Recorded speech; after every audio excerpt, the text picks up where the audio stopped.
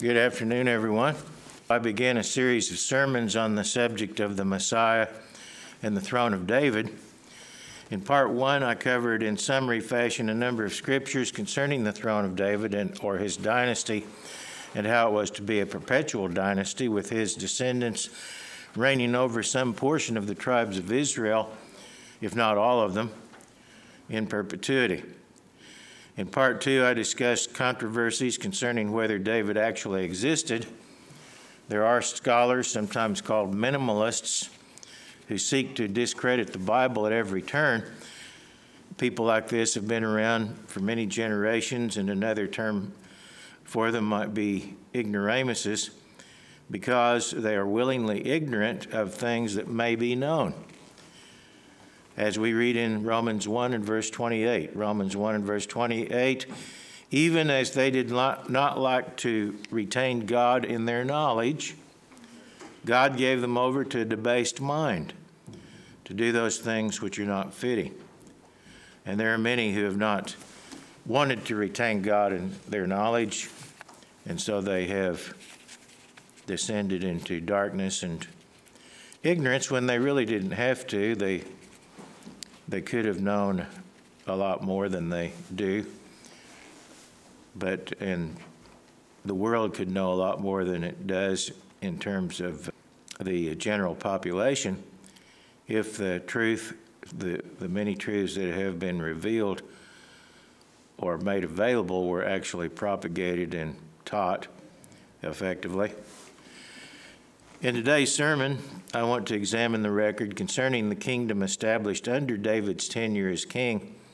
Minimalists such as Israeli archaeologist Israel Finkelstein and Neil Silberman describe David's era as, quote, a local dynasty of rustic tribal chiefs. A local dynasty of rustic tribal chiefs.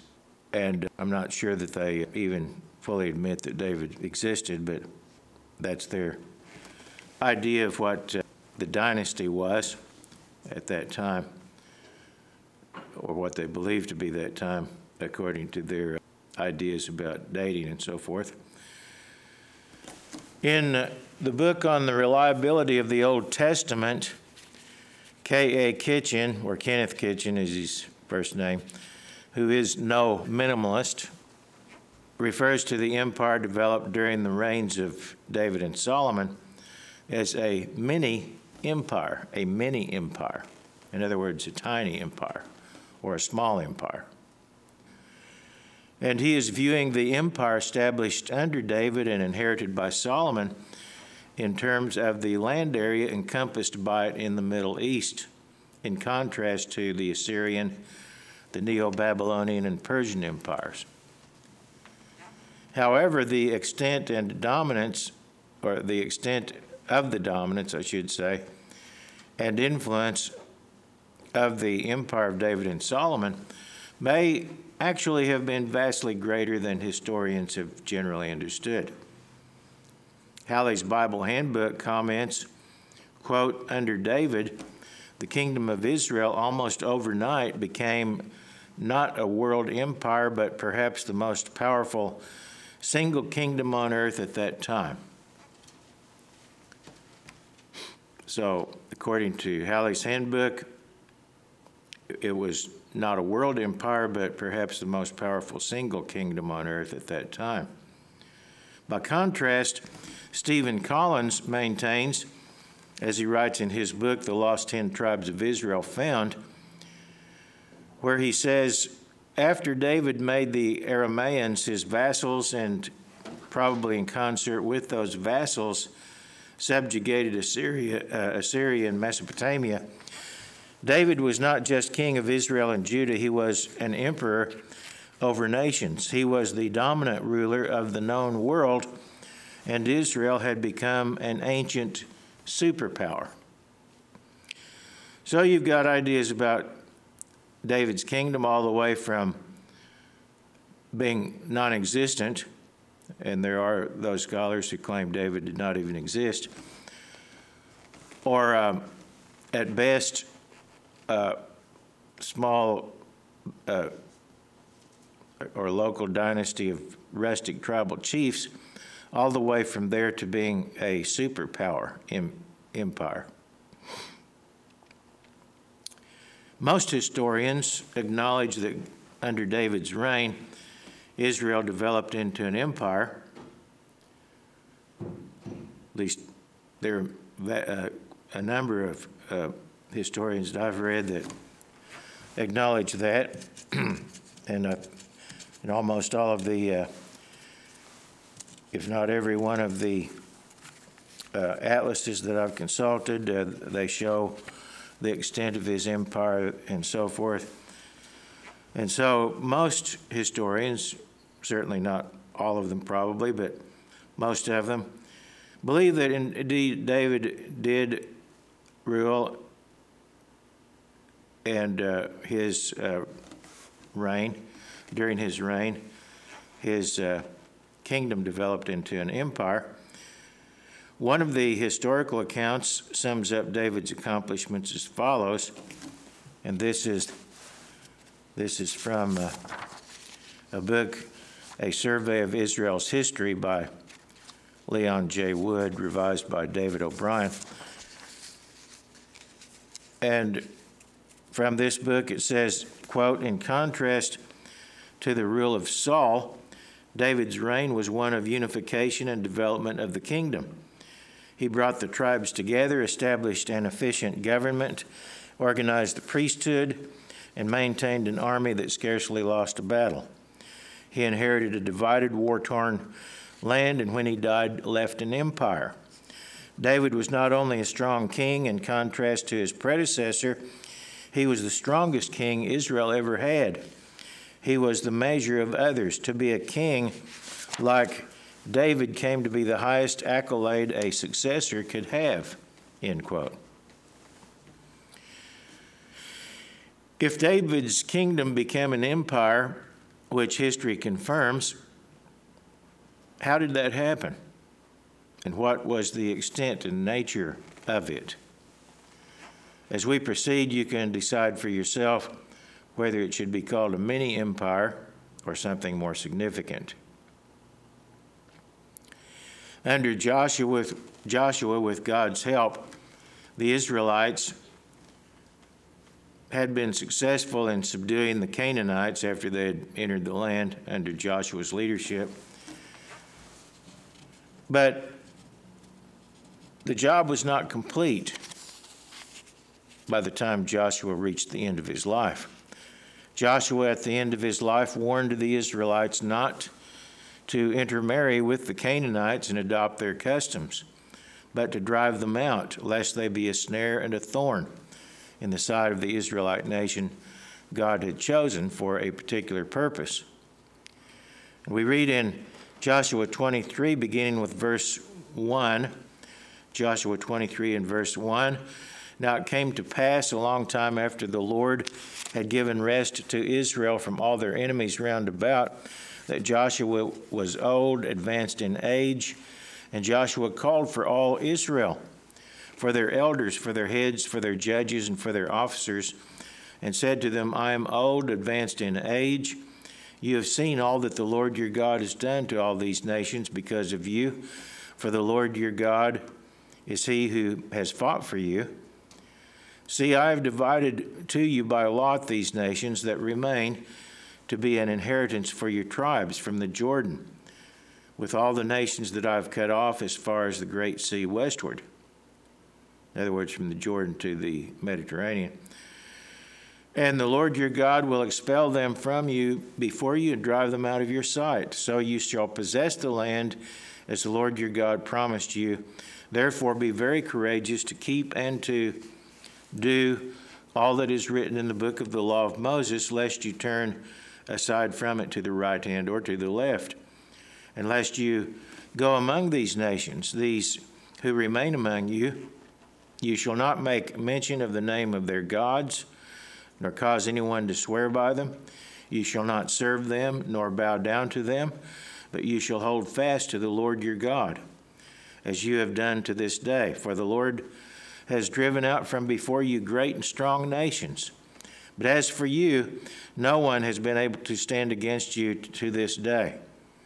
One man of you shall chase 1,000, for the Lord your God is he who fights for you, as he promised you. Therefore take careful heed to yourselves that you love the Lord your God, or else if indeed you go back and cling to the remnant of these nations, these that remain among you, and make marriages with them and go into them and they to you, know for certain that the Lord your God will no longer drive out these nations from before you, but they shall be snares and traps to you and scourges on your sides and thorns in your eyes until you perish from this good land which the Lord your God has given to you. So God laid out very clearly, and this was not the only occasion in which similar words were spoken to the people of Israel. That were spoken many times beginning back at the time of Moses. But they were warned of what would happen if they intermarried with the Canaanite people and adopted their religious customs and forsook God and his laws. So Joshua died, and what followed was the period of the judges, when judges ruled in Israel. Actually, the tribes more or less were ruled through their elders and tribal leaders, but there were judges that God sent on occasion to sort of direct the nation in the way God wanted them to go. But during the period of the judges, Israel did not finish the job of driving out the Canaanites as they had been commanded to do.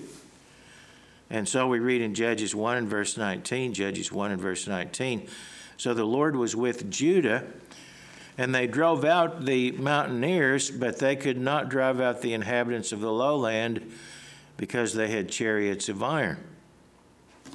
And then we read in Judges 1 and verse 27, however, Manasseh did not drive out the inhabitants of Bethshan and its villages, or Tanakh and its villages, or the inhabitants of Dor and its villages, or the inhabitants of Ibleam and its villages, or the inhabitants of Megiddo and its villages, for the Canaanites were determined to dwell in that land. And it came to pass when Israel was strong, in other words, when they could have driven them out, when Israel was strong, that they put the Canaanites under tribute, but they did not completely drive them out. So when they had the ability, the strength to drive them out, they didn't do it. Going on, it says, nor did Ephraim drive out the Canaanites who dwelt in Gezer. So the Canaanites dwelt in Gezer among them, nor did Zebulun drive out the inhabitants of Kitron, or the inhabitants of Nahalal. So the Canaanites dwelt among them and were put under tribute. Nor did Asher drive out the inhabitants of Akko, or the inhabitants of Sidon, or of Alab, Akzib, Helbah, Aphik, or Rehob. So the Asherites dwelt among the Canaanites, the inhabitants of the land, for they did not drive them out. Nor did Naphtali drive out the inhabitants of Beth Shemesh, or the inhabitants of Beth Anath, but they dwelt among the Canaanites, the inhabitants of the land. Nevertheless, the inhabitants of Beth Shemesh and Beth Anath were put under tribute to them. And the Amorites forced the children of Dan into the mountains, for they would not allow them to come down to the valley, and the Amorites were determined to dwell in Mount Heres, in Ajalon, in Shaalbim. Yet when the strength of the house of Joseph became greater, they were put under tribute. So in some cases, they simply did not have the strength to drive the Canaanites out, but when they did gain the strength to do so, they did not do it.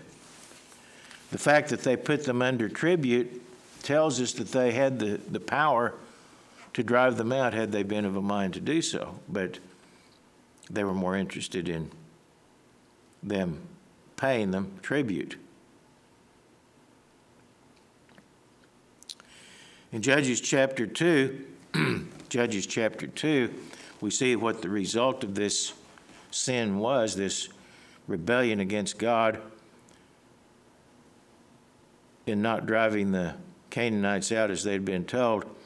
Judges chapter 2 and verse 1, the angel of the Lord came up from Gilgal to Bochim and said, I led you up from Egypt and brought you to the land of which I swore to your fathers, and I said, I will never break my covenant with you, and you shall make no covenant with the inhabitants of this land. You shall tear down their altars. But you have not obeyed my voice. Why have you done this? Therefore I also said, I will not drive them out before you, but they shall be thorns in your side, and their God shall be a snare to you. So it was when the angel of the Lord spoke these words to all the children of Israel that the people lifted up their voices and wept.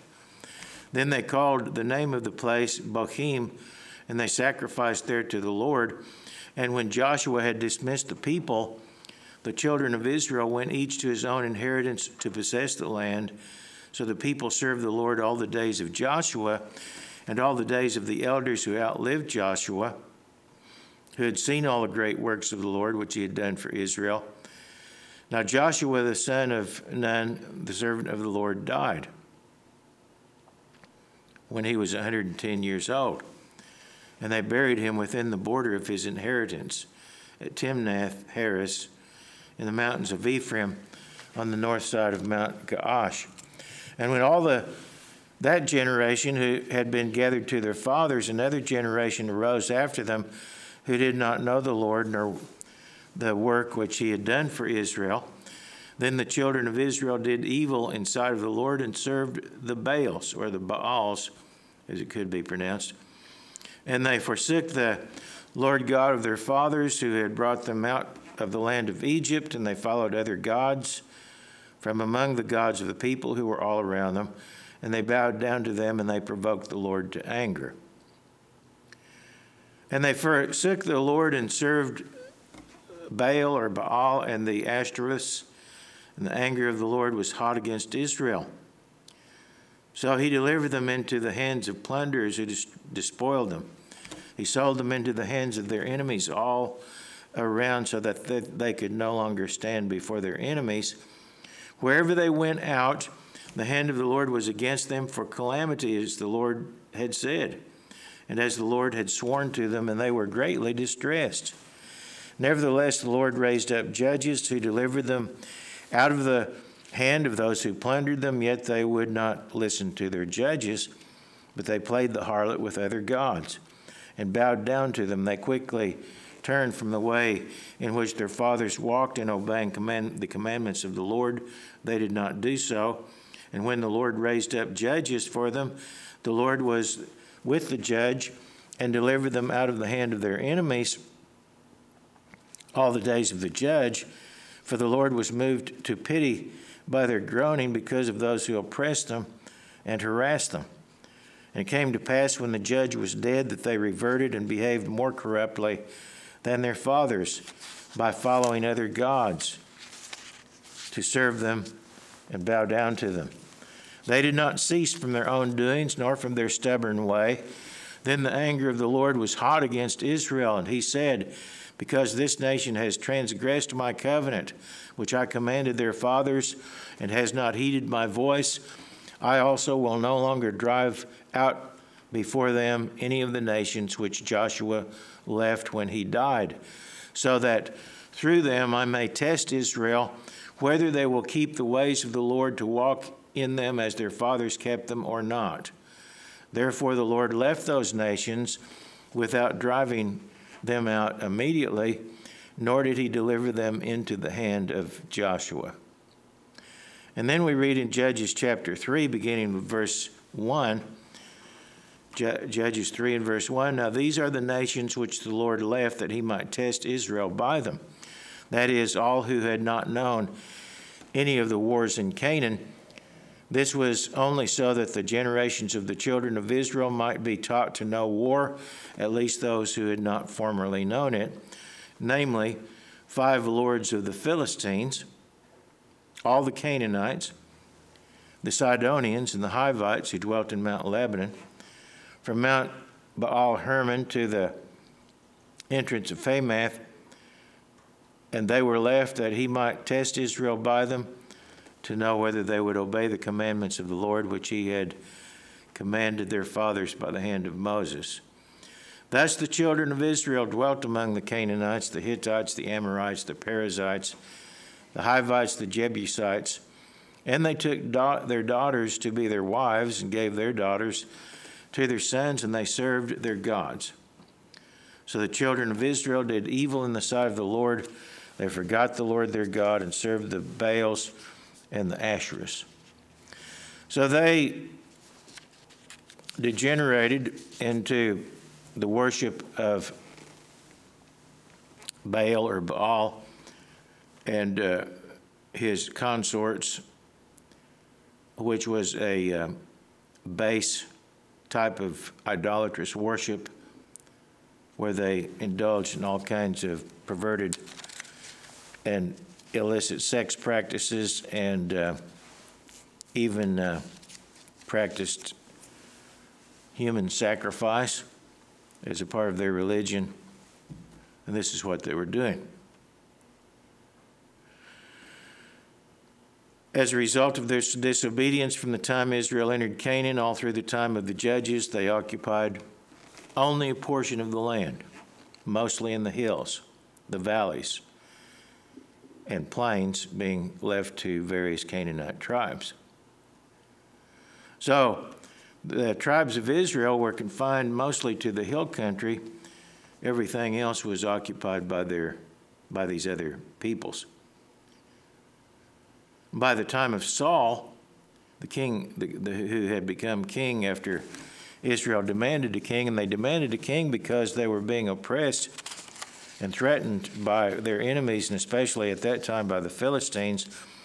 And by Saul's time, the Philistines were dominant in much of western Palestine, and had at the Battle of Gilboa defeated Israel and occupied a portion of the hill country.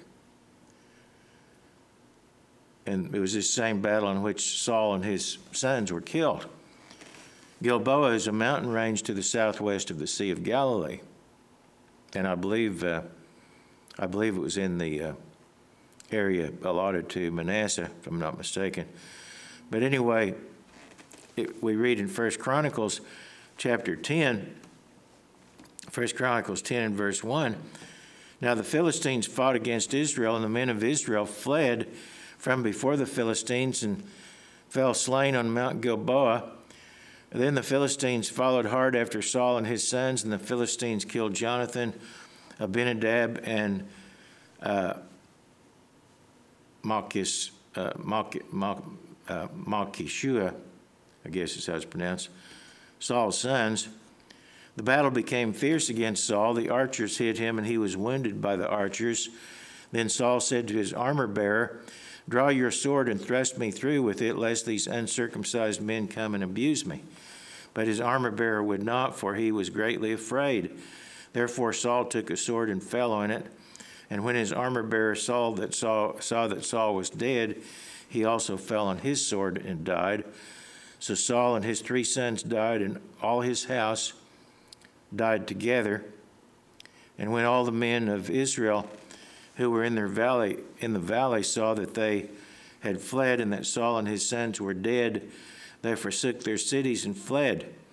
Then the Philistines came and dwelt in them." So even a portion of the hill country was abandoned by Israel at that time, and they were replaced by Philistines. So this was the situation at the time that Saul died. And after he had been killed, David was anointed king by the leaders of the tribe of Judah. Now God had chosen David to become the king after Saul long before this, but now that Saul was dead, David was recognized by the leaders of Judah as their king, and they inaugurated him almost immediately after the news was received that Saul had died. However, it would be 7 years before all the tribes of Israel would recognize David as their king. Abner, the commander of Saul's army, instead recognized Saul's son Ishbosheth as king over the tribes of Israel.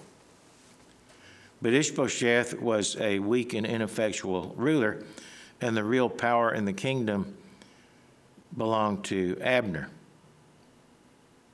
the commander of the army. And so we read in 2 Samuel 2 and verse 10, 2 Samuel 2 and verse 10, only the house of Judah followed David. And the time that David was king in Hebron, which was in the territory of Judah, the time that David was king in Hebron over the house of Judah was 7 years and 6 months. So only the tribe of Judah followed David for 7.5 years. And during that time, a period of conflict ensued between the supporters of David and the supporters of Ishbosheth, as we read in 2 Samuel 3 and verse 1. 2 Samuel 3 and verse 1, now there was a long war between the house of Saul and the house of David, but David grew stronger and stronger, and the house of Saul grew weaker and weaker. Finally, after being accused of an impropriety, apparently falsely, by Ishbosheth, Abner, the captain of his army, transferred his loyalty to David. Soon after, Abner himself was murdered by Joab, who was a captain of the host, which actually was more like what we would call a general, who commanded David's army. Evidently, Joab not only saw Abner as a threat to his office, but Abner had, in a battle, killed one of his brothers. So he got even by murdering Abner. And this greatly displeased David. David made it plain that he was not responsible for Abner's murder and did not approve of it. Before David died, he charged Solomon, his successor, with the task of avenging innocent blood that Joab had shed, and especially the blood of Abner. So Solomon ordered Joab to be slain, saying, as we read in 1 Kings 2, beginning with verse 31, 1 Kings 2 and verse 31, Solomon said, strike him down and bury him, that you may take away from me and from the house of my father the innocent blood which Joab shed. So the Lord will return his blood on his head, because he struck down 2 men more righteous and better than he, and killed them with the sword, Abner the son of Ner, the commander of the army of Israel, and Amasa the son of Jether, the commander of the army of Judah, though my father David did not know it. So it was specifically for these 2 murders that Joab was executed after Solomon assumed the throne as the sole ruler of Israel as far as human rulers are concerned.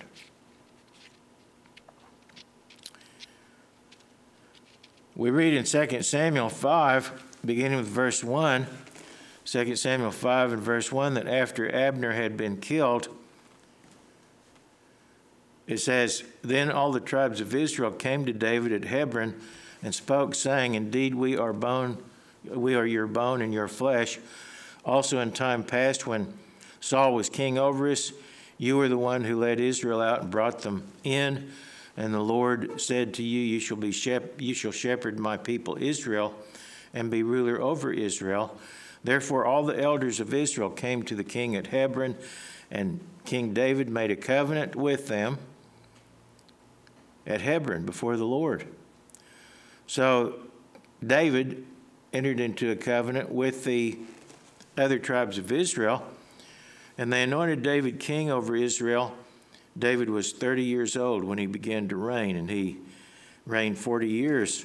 In Hebron, he reigned over Judah 7 years and 6 months, and in Jerusalem, he reigned 33 years over all Israel and Judah.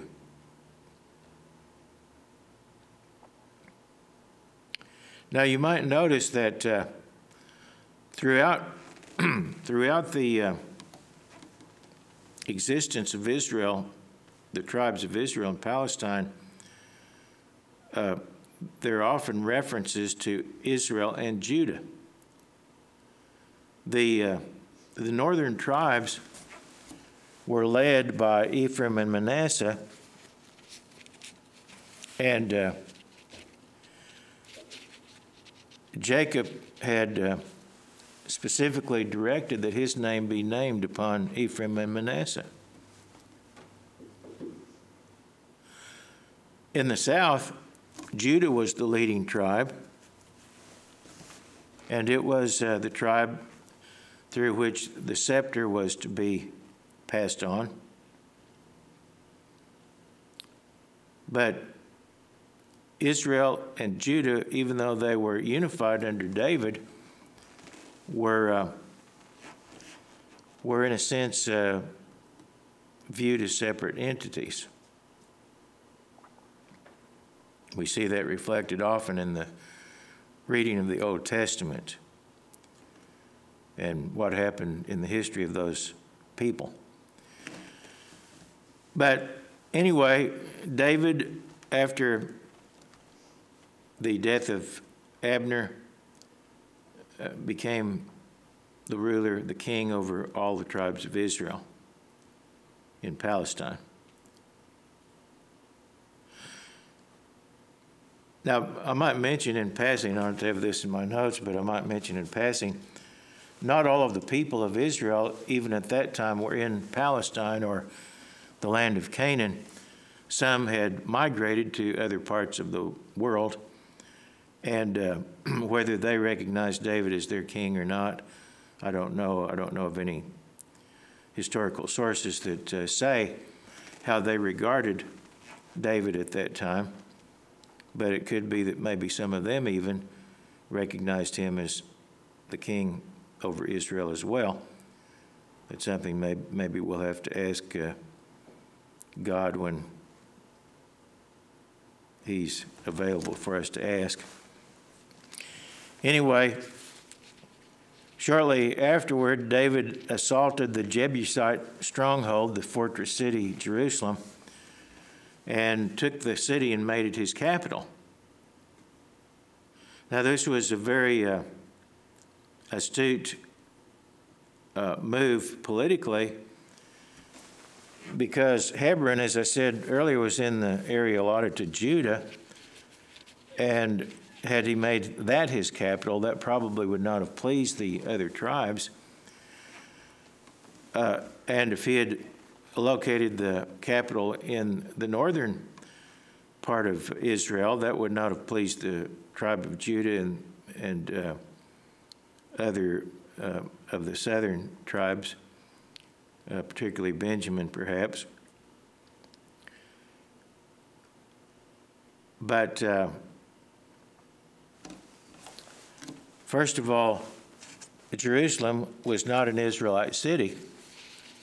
Until David took it, it had remained in the possession of the Jebusites all of that time. And it was also right on the border between Benjamin and the northern tribes. And so it was, you might say, in the middle, in a sort of a neutral area between the southern tribes identifying with Judah and the northern tribes identifying with Ephraim and Manasseh. So it was a politically neutral site, so to speak. It was also very well defended. It was a fortress even during the period that the Jebusites inhabited it. or let's say controlled it. They continued to live there, many of them afterward, but David made it his capital, and a short time later, evidently, Hiram, king of Tyre, who evidently held sway over the other cities along the Mediterranean coast north of Israel in what came to be called Phoenicia, made an alliance with David. And so we read in 2 Samuel 5, beginning with verse 10, 2 Samuel 5, verse 10, so David went on and became great, and the Lord of hosts was with him. Then Hiram, king of Tyre,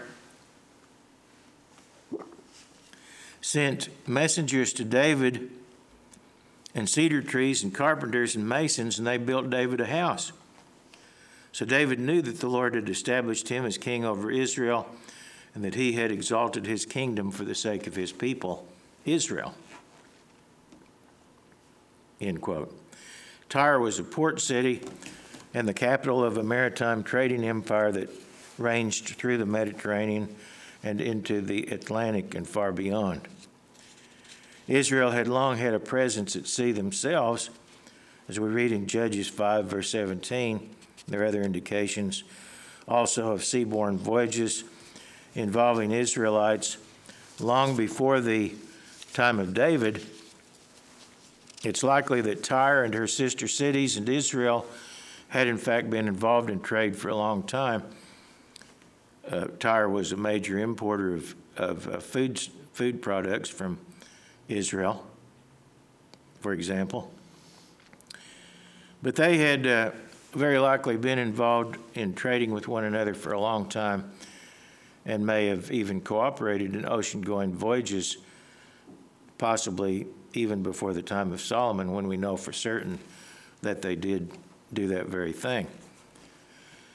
Subsequently, the Philistines, who, as we've seen, had long been a thorn in the side of Israel, sought to kill David.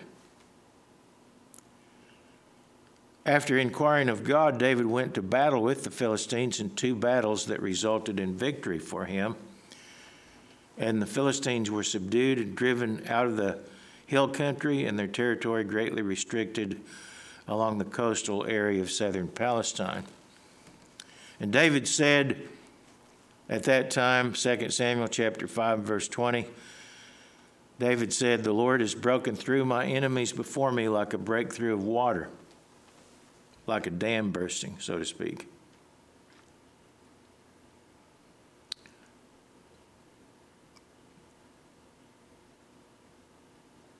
And it's likely that David's army was not near as large as the Philistine armies at that time. This was early in his administration, and he had not really had time to consolidate his military strength. But he defeated the Philistines anyway.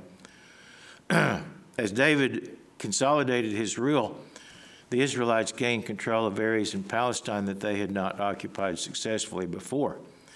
As we read in the book I mentioned earlier, A Survey of Israel's History, it says, in describing this, it says, until now, Israelites had been confined mostly to the hills, with the Philistines and Canaanites holding the better lowlands.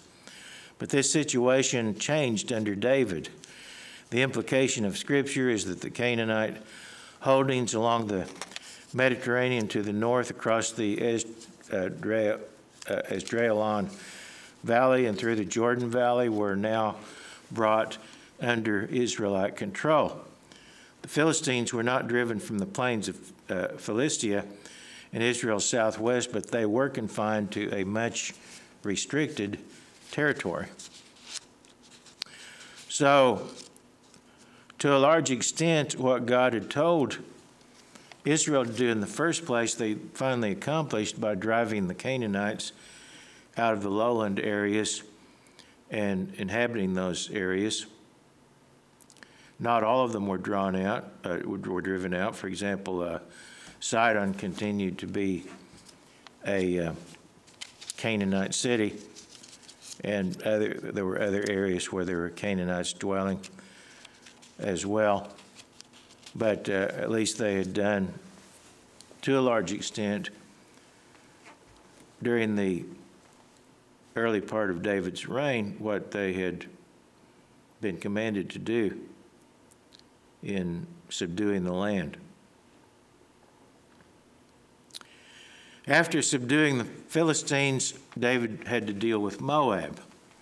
Now, Moab was a nation to the east of Israel, across the Dead Sea. And it doesn't say what the particular provocation was that caused David to fight the Moabites, but they had long provoked Israel. For example, at the time of Moses, Balak, the king of Moab, had hired Balaam to curse the Israelites. But Balaam had prophesied, as we read in Numbers 24 and verse 17, when he pronounced his statement, which was a prophecy, and God would not allow him to curse the Israelites. What he said instead was, Numbers 24, verse 17, a scepter shall rise out of Israel. Now, a scepter is a symbol of royal authority or kingship or rulership. A scepter shall arise out of Israel and batter the brow of Moab and destroy all the sons of tumult. So what David did was actually prophesied by Balaam. And David did batter the brow of Moab and destroy their capacity to resist or cause trouble. And Moab became a vassal state, having to pay tribute to Israel under David. And after that, David subdued Edom, which was another country to the east, further south. And they also became a vassal state. And with those victories, as we read in a survey of Israel's history, these two victories gave David sovereignty on the east and south of the Dead Sea to the Gulf of Aqaba, an important waterway for trade. And then, as time went on, in a series of battles, David fought the Syrians or Aramaeans. You may read in historical accounts of Aramaeans fighting the Assyrians or other kingdoms. The word translated Syrians in the King James Bible is Aram. Where you read Syrians in the King James or other English translations, the Hebrew word is Aram, and it's referring to the Aramaeans or Aramaeans, who were in fact relatives of the Israelites. Rebekah, Isaac's wife, was an Aramaean. The area of the Aramaeans extended to the Euphrates and beyond. In subduing the Aramaeans or Syrians, David gained control of territory extending to the Euphrates River, far to the north, and also gained influence beyond into Mesopotamia, as we will discuss more about later. Ammon was another kingdom to the east of the Dead Sea, north of Moab. And when the king of Ammon died, David sent a legation to extend comfort to Hanun, the deceased king's son. When these counselors or these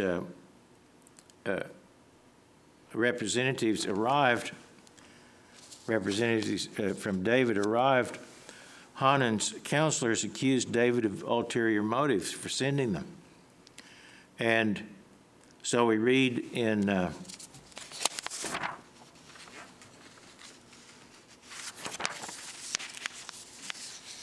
1 Chronicles 19, beginning in verse 4. 1 Chronicles 19 and verse 4. Therefore Hanan took David's servants, shaved them, and cut off their garments in the middle at their buttocks and sent them away. Then some went and told David about the men, and he sent to meet them because the men were greatly ashamed. And the king said, wait at Jericho until your beards have grown, and then return. When the people of Ammon saw that they had made themselves repulsive to David, Hanan and the people of Ammon sent 1,000 talents of silver to hire for themselves chariots and horsemen from Mesopotamia, from Syrian Maacah, and from Zobah, which was another, I believe, another Syrian or Aramaean area. So they hired for themselves 32,000 chariots. 32,000 chariots, a massive force. And these came from a number of different countries round about. And they did this for the paltry sum of 1,000 talents of silver, which to us would be a lot of money, but divided among all those nations, it wasn't much.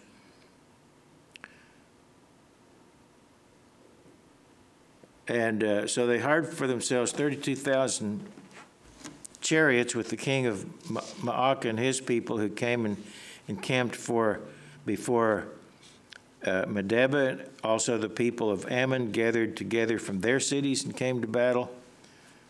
Now when David heard of it, he sent Joab and all the army of the mighty men. Then the people of Ammon came out and put themselves in battle array before the gate of the city. And the kings who had come were by themselves in the field. When Joab saw, now notice here that the kings who had agreed to fight for Ammon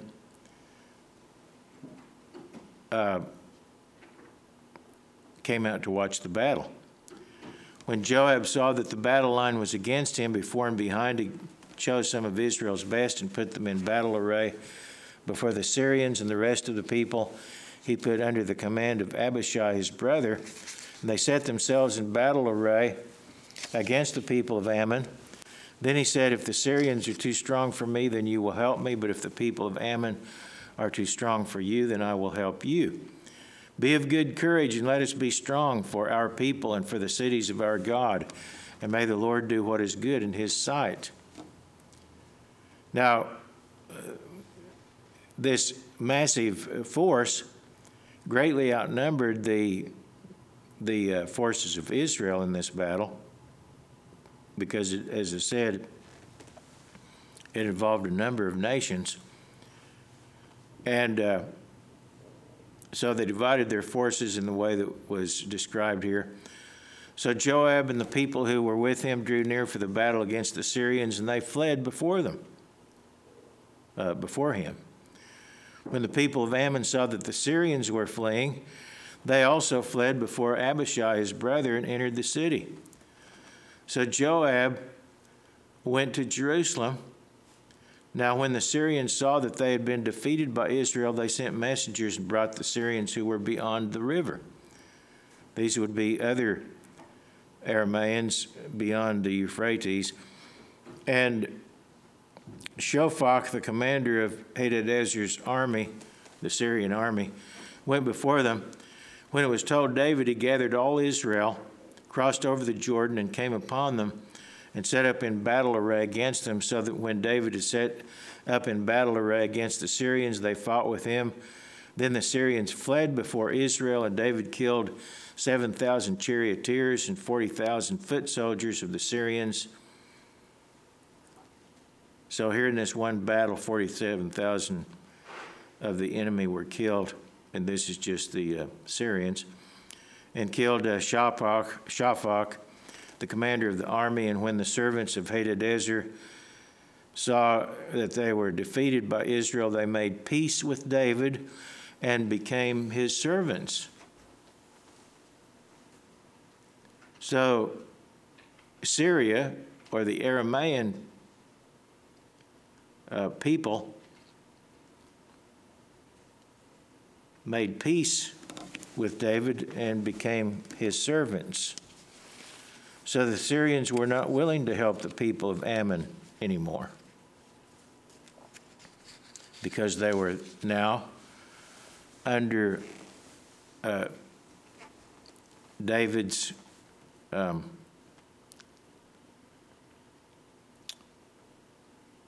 rule, you might say. They had become his servants and his allies, and he was actually administering the territory of the Arameans up to the border, up to the Euphrates River after that occurred. Now, very likely, Psalm 83 gives a more complete list of adversaries who entered into this coalition at the time to crush Israel. All of these participants were willing to join in, as I mentioned, for a relatively paltry amount of silver, indicating that they were really looking for an excuse to put an end to Israel's expanding power. And so we read in Psalm 83, beginning with verse 1, "Do not keep silent, O God, do not hold your peace, and do not be still, O God.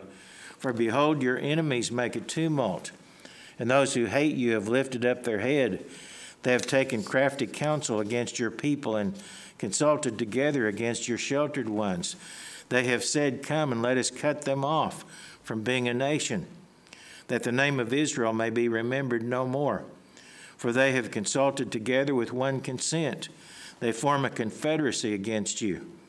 The tents of Edom and the Ishmaelites, Moab and the Hagarites, Gebal, Ammon and Amalek, Philistia with the inhabitants of Tyre, Assyria who has joined with them. They have helped the children of Lot." They've helped the children of Lot. Now,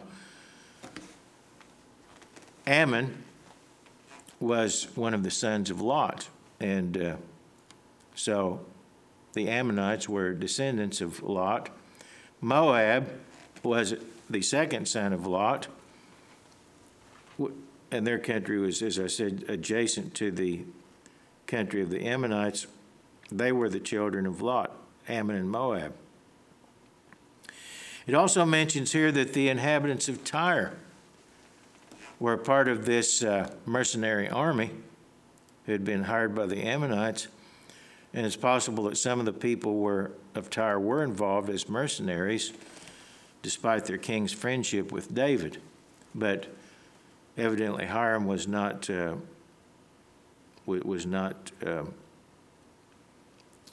disposed to approve of that, because he was a friend of David before and remained a friend after that.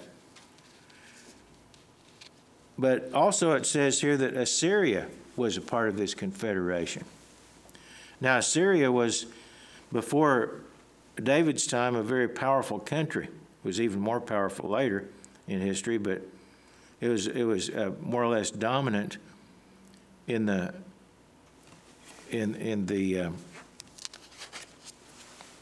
area between the two rivers in Mesopotamia, and it joined in this attack on Israel. Stephen Collins, in the book I mentioned earlier, explains the circumstances as follows, quote, "David quickly realized that this conflict involved far more than a revolt by the little nation of Ammon. It was actually an attempt to destroy Israel's army and national power, and to prevent it from supplanting Assyria as the preeminent nation in the ancient world.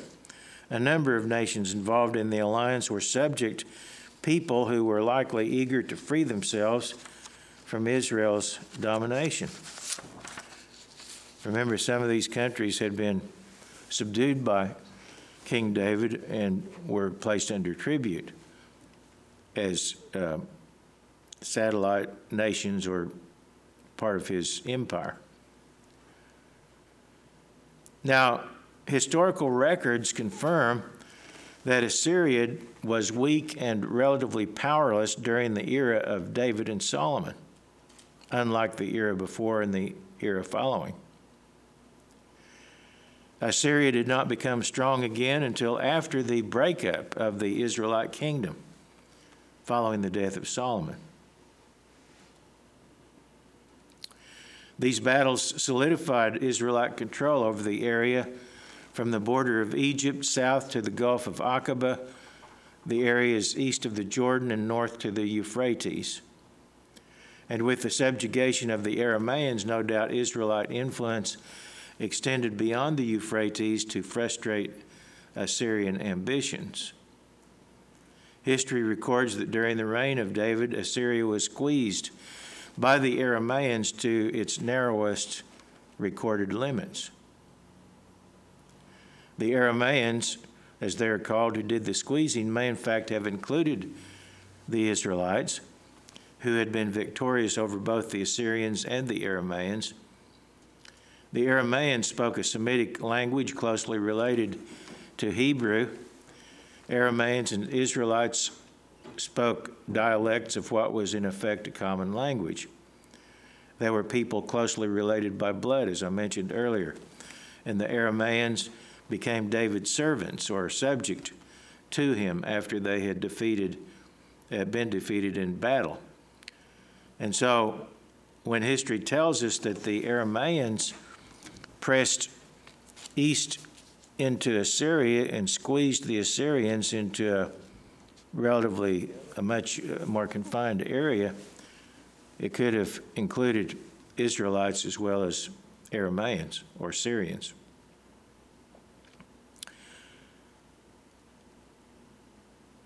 David did not start out with an ambition to build an empire. He didn't assume the throne and say to himself, well, now I'm going to build my empire. That's not the way it happened.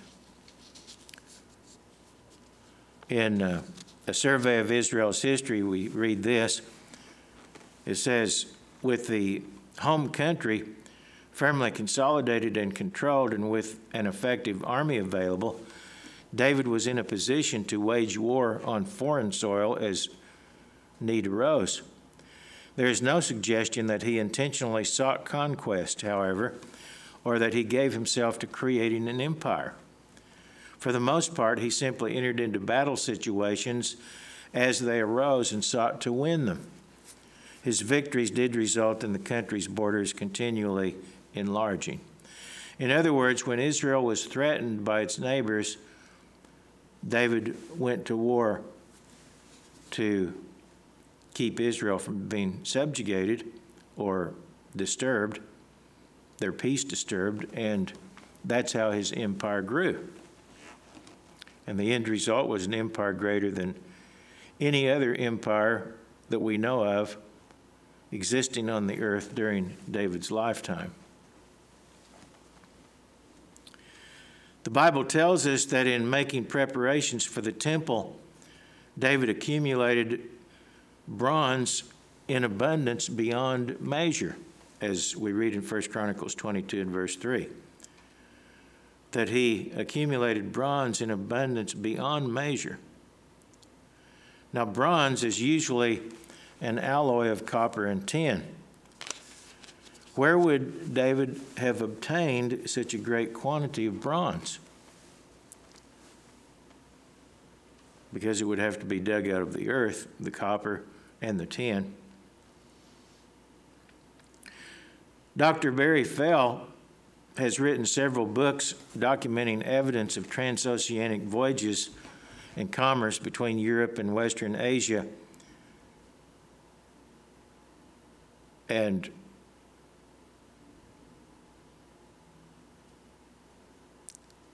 North America, going back to the time of David and before. Around Lake Superior, along the border of the United States and Canada, is evidence of extensive mining of copper during the era of David. And some of the mines are believed to have been worked to exhaustion during the time that David reigned. Those who have investigated and studied this do not know what happened to the copper. There's no evidence of it being used in North America as far as anyone knows. But there is abundant evidence of an Israelite presence in North America in the first millennium BC. Dr. Fells writes in a book, Bronze Age America, quote, "Since no large numbers of copper artifacts have been recovered from American archaeological sites, they, that is, mineralogists, conclude that the missing metal may have been shipped overseas." May have been shipped overseas. End quote. During the era of David and Solomon, Israel operated the largest smelting installations in the ancient East at Ezion Geber in southern Israel on the shore of the Gulf of Aqaba.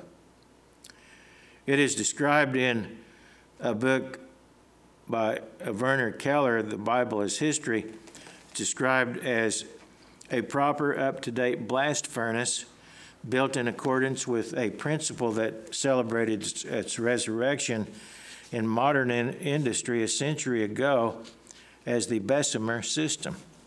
The Bessemer system, which is used nowadays to process metal ore and make it into steel or whatever other metal is being processed.